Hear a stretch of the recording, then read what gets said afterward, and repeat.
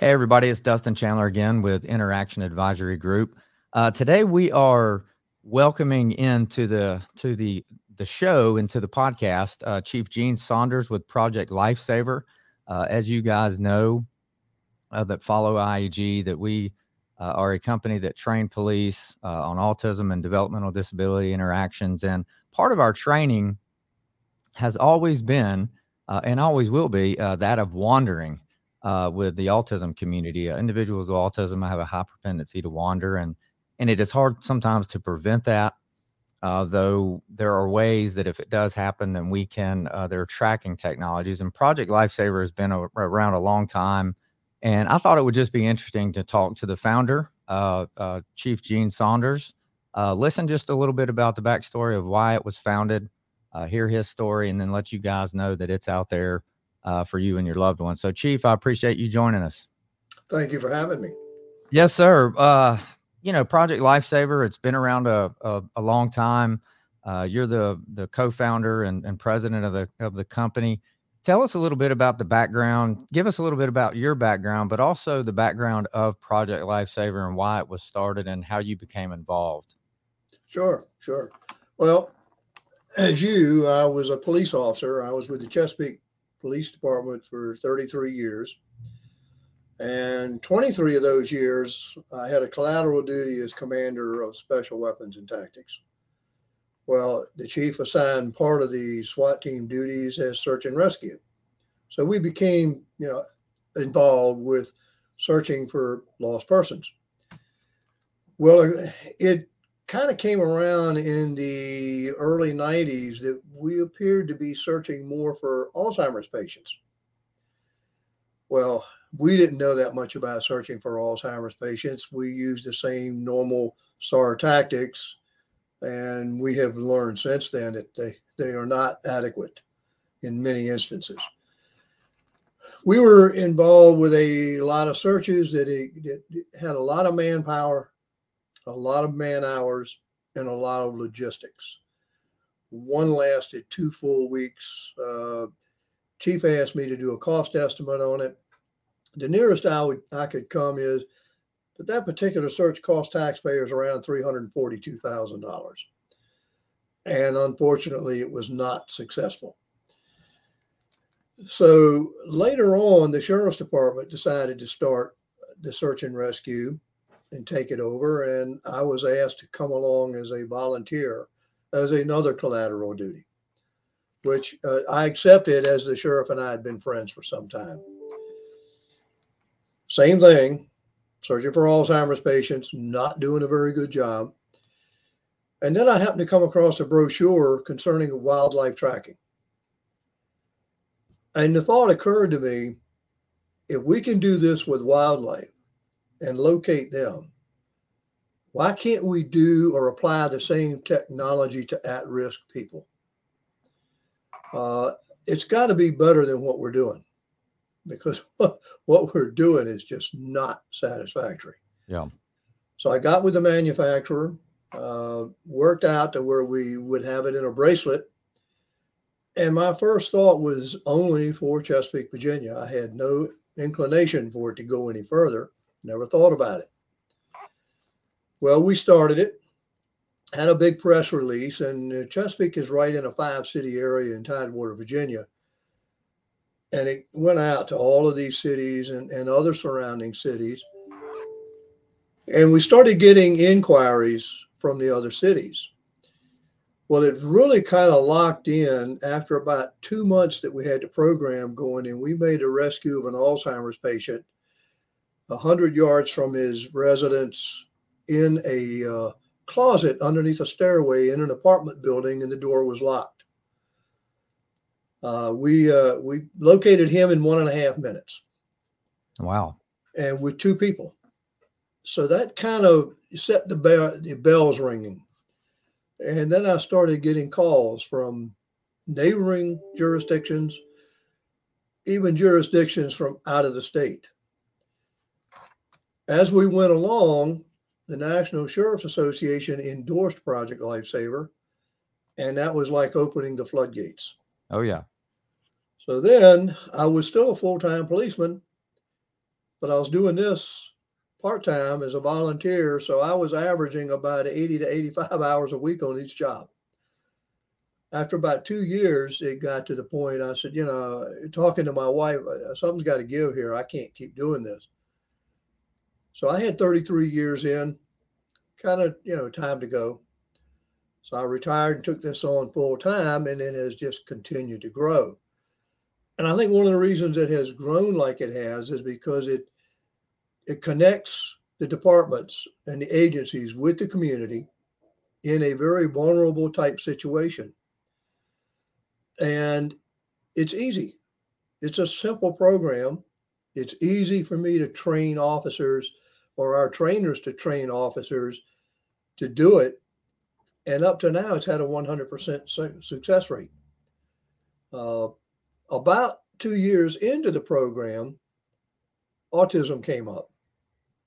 We were more focused on dementia and Alzheimer's. Well, a good friend of mine who was a U.S. Marshal called me one day and said, listen, my son has autism and he's a runner. Can we put him in this program? Well, my anxiety bells went right off. It's one thing, trying to track and locate, an elderly person with Alzheimer's. Now we're talking a 5-year-old boy who's highly active and can move at great speed. Well, after thinking it over a couple of days, I said, well, we'll give it a try. Well, again, the floodgates opened. So now, since we've started it, we cover any cognitive disorder from Alzheimer's, autism, Down syndrome, Pick's disease, you name it. If it has wandering as a characteristic, then the agencies are free to cover it. Yeah, and that is that's wonderful to hear. And that's part of the reason why I wanted you on, is to tell people, this is how it kind of started, and it's really, in a good way, gotten so big that it covers more than just Alzheimer's and autism. It's really anything, like you said, a characteristic. And for those listening, if you did not know, in autism, drowning is a leading cause of death in autism. Mm-hmm. We know that statistically it's proven.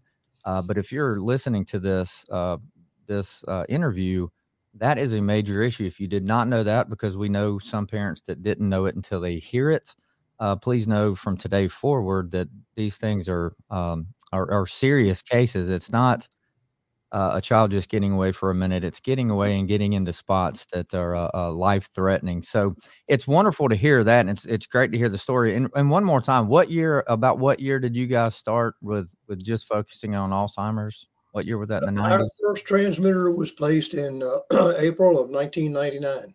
1999. So you guys have been doing it a long time. And so what, as you went along, how has it progressed as far as the technology is concerned? What technology was used then, and has the technology changed on how you guys track with the technology improvements? And explain kind of how the system works. Because, and going into what the individual may wear or not wear, things like that we know. And then how would people go about doing it? Is this most states that we have been training in, the county sheriff's office handles a lot of that. But if you can speak on that, that's fine. If not, that's okay. But the technology, explain the technology and how the system works. Well, the technology is actually very simple. The technology was first brought into activation during World War II, and it was how they located spies.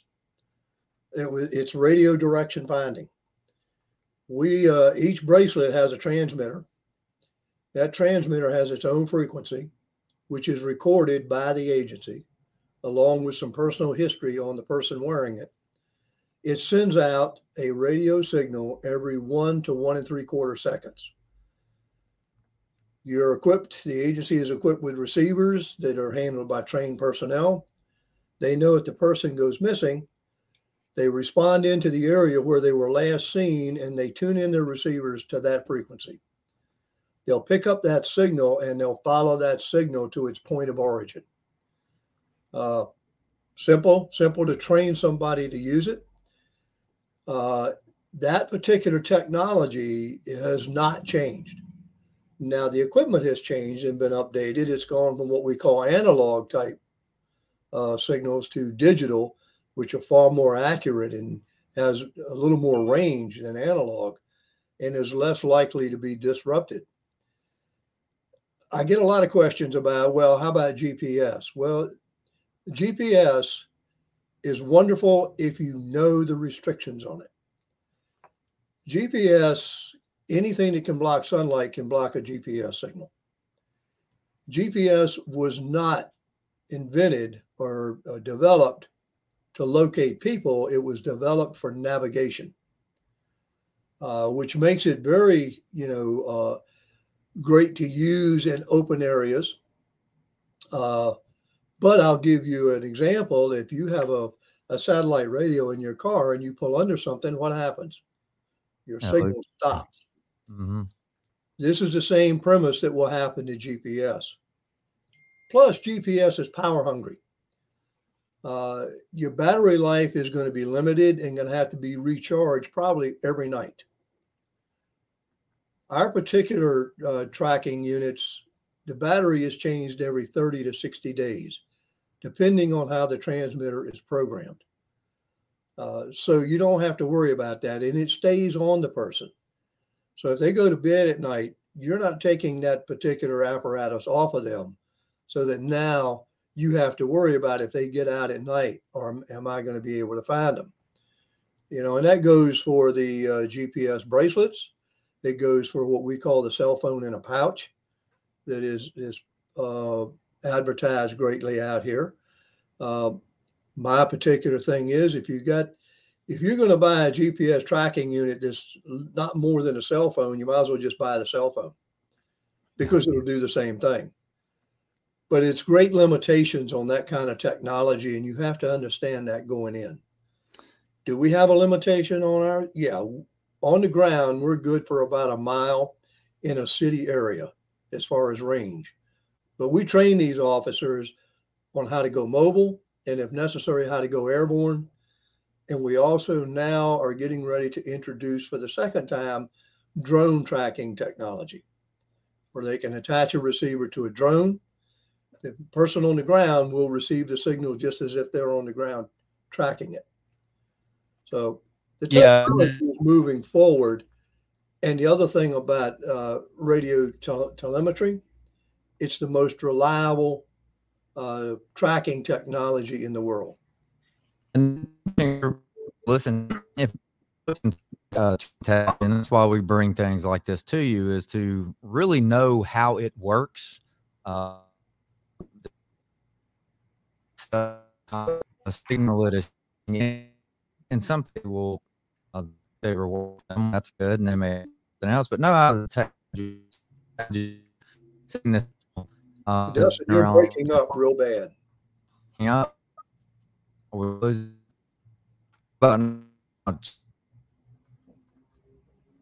we break up a little bit. All right, I think I've lost you.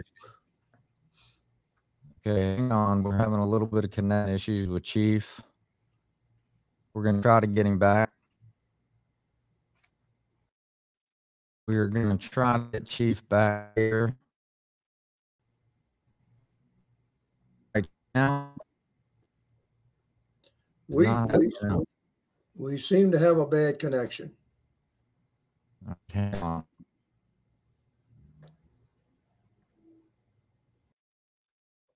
Are we having bad connection when I'm actually not on this? We're white.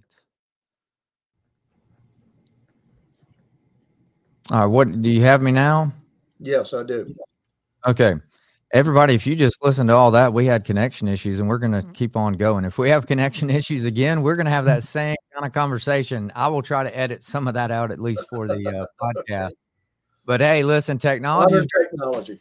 We were just talking about technology, and what's funny is I look at connection speeds, and I'm good. But listen, you may hear that. We'll try to cut it out. If not, you may have heard me talking about connections over on my end. But really, we were just talking about the technology. It has been around since World War II. The devices may have changed, but the technology and the reliability is not. And that's what I make sure that parents and loved ones, caregivers know is to check out the technology, whatever you think is best for your situation. Listen to the pros and cons of all of it. And, having the drone capability is something that is new. And a lot of sheriff offices and police departments are going to having a certified drone operator, more or less.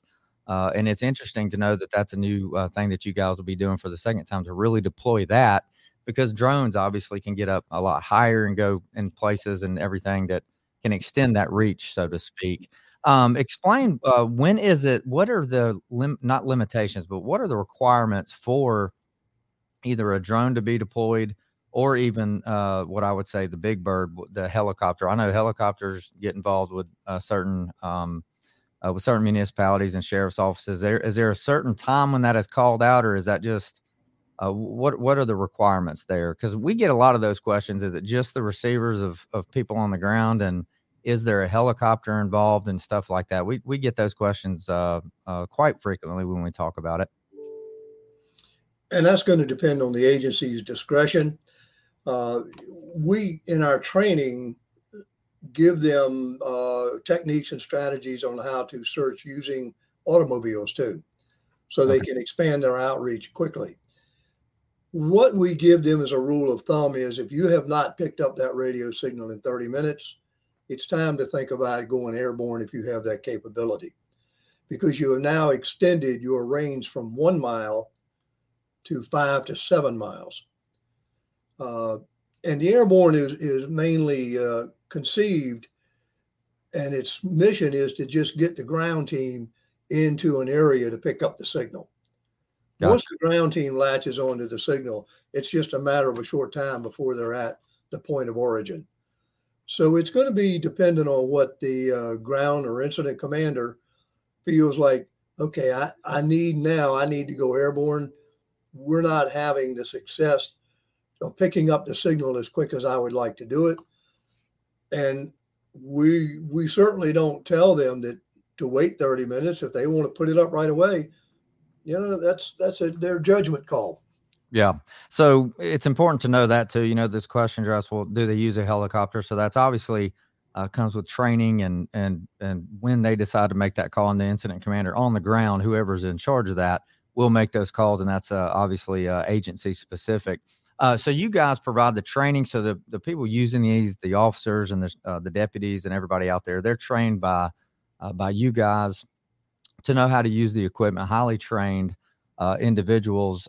Explain that, a little bit of that training and kind of how that works for the local agencies that some could be listening to this that don't participate with Project Lifesaver, that I think they should at least look into it. But explain that training process by the time you guys, get with an agency and take them through the training and everything like that. Sure. Once an agency gives us a letter of intent and signs an operational agreement with us, we will schedule their training. They will then purchase the equipment. Once we receive the equipment, we will schedule the training. We will send an instructor. They will spend, and when we first started, it was 2.5 days, because we not only go over the program itself and how to conduct that, use and troubleshooting of the equipment. But while I don't know that we go into it with the same distinction that you do into the different things such as autism, but we do give them some points of familiarization and interaction, because finding them is only half the job. Once you find them, you got to get them back home. So right. You've got to know how to talk to them and how to interact with them, and what is it that you're dealing with. We give them that type of training. Now we've cut it down to where it's about 1.5 days, because one full day has been placed online that the officers can go ahead and take prior to us arriving. Yeah. So that takes a lot of it as far as time required away from duties. Cuts it down. Yeah, and that's good. Yeah, and so if any agency is listening to this, or if you're a part of those decision makings, I think it's worth the call to see what it's about. We come across a lot of agencies that have heard about it, And it's amazing. At one time, I know in the state of Alabama, now I know all states are different. Where we're based out of, all 67 counties were participating with Project Yes. Lifesaver at one point. Sometimes you hear different numbers as you move on, but if you have not reach out and see if that's feasible for your agency. See if that would work out. Because I will tell you, as many and as much training as we can get, in my opinion, the more lives that can potentially be saved. So please reach out to them and really focus on that. We, just recently, just two stories of really been put on my heart. One in Louisiana, one in Alabama, and we can help save lives. I know it's not 100% every time. It's hard to prevent wandering. I want people to understand that too. Is parents are going through a lot to try to prevent it. Sometimes it will happen unannounced. I mean, it's not like we get a heads up on when it happens. And a lot of parents are doing what they can, and they still may get out of their residence or when they're on a trip. So it's important to look at all these technologies and all the options are out there for parents. And agencies need to start looking and making sure if those things fit your agency and you can do it, please reach out and figure out these plans to help save a life. And that'll segue into our last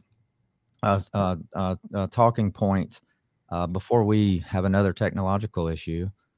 Is tell us some of the ops that you've been on personally, or some that really stick out in your mind that have really been some life-saving events that if we didn't have Project Lifesaver kind of deployed, it may have not have turned out that way. Because I know y'all have done a lot of ops, obviously across the country, but just tell us a few. I mean, just to kind of give them an idea how this works. And again, it is important to remember, you've mentioned it already, this is not just for autism. It's really across the board. Anything that somebody may have a propensity to wander, this could help. But I love hearing success stories and just giving people ideas on how this system works. And I'd love to hear anything you'd like to share with that. Sure. There's two that come to mind right away. One of them actually was in Virginia, up around Danville, Pennsylvania County. One Saturday evening, an 89-year-old lady with Alzheimer's wandered out. It had been raining for about 3 days. They called in the Project Lifesaver team, and she had a bracelet. They started tracking the signal. They went across a very large field. They went across a highway. Then they went into a very large open field that had previously been a tobacco field. Well, because of the rain and the number of days it had been raining, it was extremely muddy. As they're walking through it, they said the mud was ankle deep and in some places almost a little over your ankles. As they converged on the signal, they saw nothing, which, brought some alarm.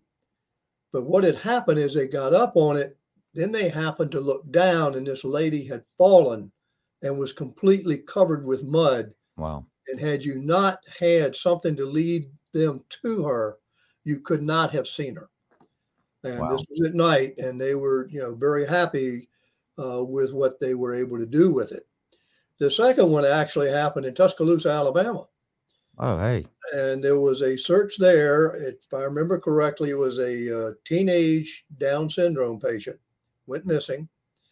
They started searching for him. They were getting an intermittent signal, and it was pointed to the riverbank. Apparently, in Tuscaloosa, they have some very high riverbanks. They put their helicopter up, and as they went up over the river, it kept pinpointing in one area on the side of a tall riverbank. As they got up to it, and even on the ground, the signal got stronger and stronger. They looked over the riverbank, and this boy had fallen over and was hanging inverted in the vines on the riverbank. Wow. So this is another one of those, and we get after action reports from the agencies.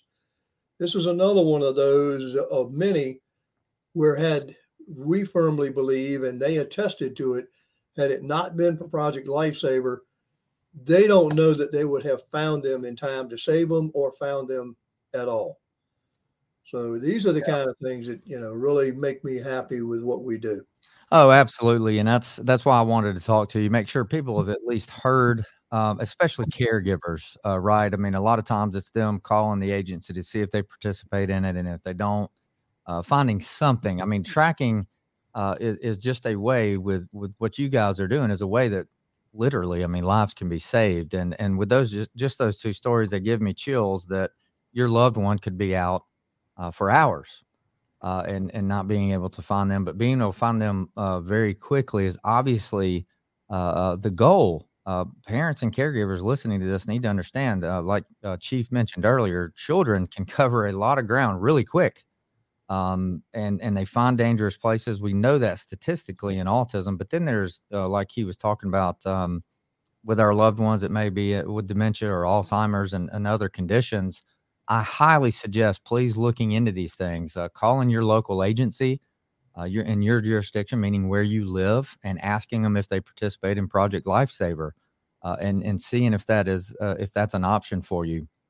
And then getting doing your research and due diligence on Project Lifesaver for the units they have. Some kids will wear things and some won't. I mean, it has to fit you, but it's least worth looking into just in case.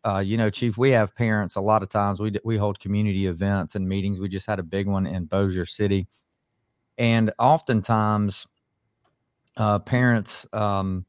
We want them to call police immediately. I mean, time is of the essence. And a lot of times they say their children won't wear certain things and do certain things. And we understand that. We want them just to have the information, just have that information. We've run into caregivers, this is not an indictment on any caregiver, but saying some didn't know wandering is an issue. And their child may have autism. So they get caught in this thought process, and we try to help them understand it could happen at any time, any place. And it doesn't matter if your child has wandered and bolted before. We know stories of children with autism never wandered in their younger years, and in their teenage years they did. So anybody listening to this, if your child has autism, has that diagnosis, or any condition that may wander, please, please, please check out Project Lifesaver and whatever options fit you. But this tracking technology, as Chief just proved, can be a lifesaver. It is just very important to look into that. And Chief, I'll give you the last word. Is there anything that you'd like anybody to hear or say? And I think everybody in Alabama, and I'm not sure about Louisiana about what their numbers are, but how about giving us the contact information, and I'll get it also from you and put it in the show notes. If somebody's interested in learning about it as far as an agency is concerned, how would they get in touch with you guys? Well, you can go to our website, projectlifesaver.org. It'll give you all of our contact information, even give you a way to contact us through the website. That would probably be the best way to get hold of us, because we will answer you. That way we have it there in front of us, and we know when we get ready to call you back or respond to your email what your situation is, and we may have an answer for you upon our reply. Other than that, contact your local agency, see if they have it. If they don't have it, you may want to get together a coalition of your Alzheimer's, your autism, your Down syndrome groups, advocacy groups, and go visit your chief of police or your sheriff and prompt them to look into the program. It has saved a lot of lives, as you have alluded to. And I think we go back to the old phrase that we used in SWAT: everything that you can get in your toolbox, you need to have it, because you never know when you're going to need it. Yep. And it's one of these things where you, even as caregivers from on the agency side, but also on the parent side, man, you don't want to not have it and then need it. And that's what we tell: plan ahead, and tracking technology is part of that plan. Safety action plans need to be created on the family side. And like Chief said, it's a very good point that if your agency does not, how about get a coalition, make that to be a to-do, have that as a something that we know statistically, we've seen the numbers that can save lives, and create that coalition, not just of autism parents, but maybe dementia and there's Alzheimer's. It's a big group that this could help. So do what Chief said, he was given the website. It's projectlifesaver.org. And I can attest to that, Chief, that when you do send an email through their form, they do get back, because he did, and it was pretty quick. So I did the same thing for this interview. So it does work. They do answer you, and get that information. Know about it. Hopefully you learned a little bit about it today. We want to save lives, everybody. We do not want to have another incident where a child or an adult or any loved one goes missing and we can't find them. And when we do find them, they've died. We do not want that. And more parents need to be attuned to this. And when we talk about parents, that is with children, but like Chief has mentioned, it's also with our grandparents or maybe our other people that are having challenges with dementia and Alzheimer's. And we know that can develop really at any age. So we really appreciate your time, Chief. You guys are doing a great job. You know, it's all about saving lives. Obviously, it's in your name. And I commend you for starting this up back in '99 and taking that little bit and saying, hey, I'm going to focus my efforts on saving lives. And hey, you put in your time. You had a lot of time in law enforcement. I didn't have that many years, but you did your time there, and now you're doing something wonderful. And I really appreciate your efforts. Thank you. And thank you for having me and allowing me to give this information. I do appreciate it. Yes, sir. You guys keep up the good work. And listen, we'll be praying for you guys, and we'll be praying for everybody that's in any of these incidents. I appreciate it. Thank you, Chief. Thank you. Have a great day. Yes, sir.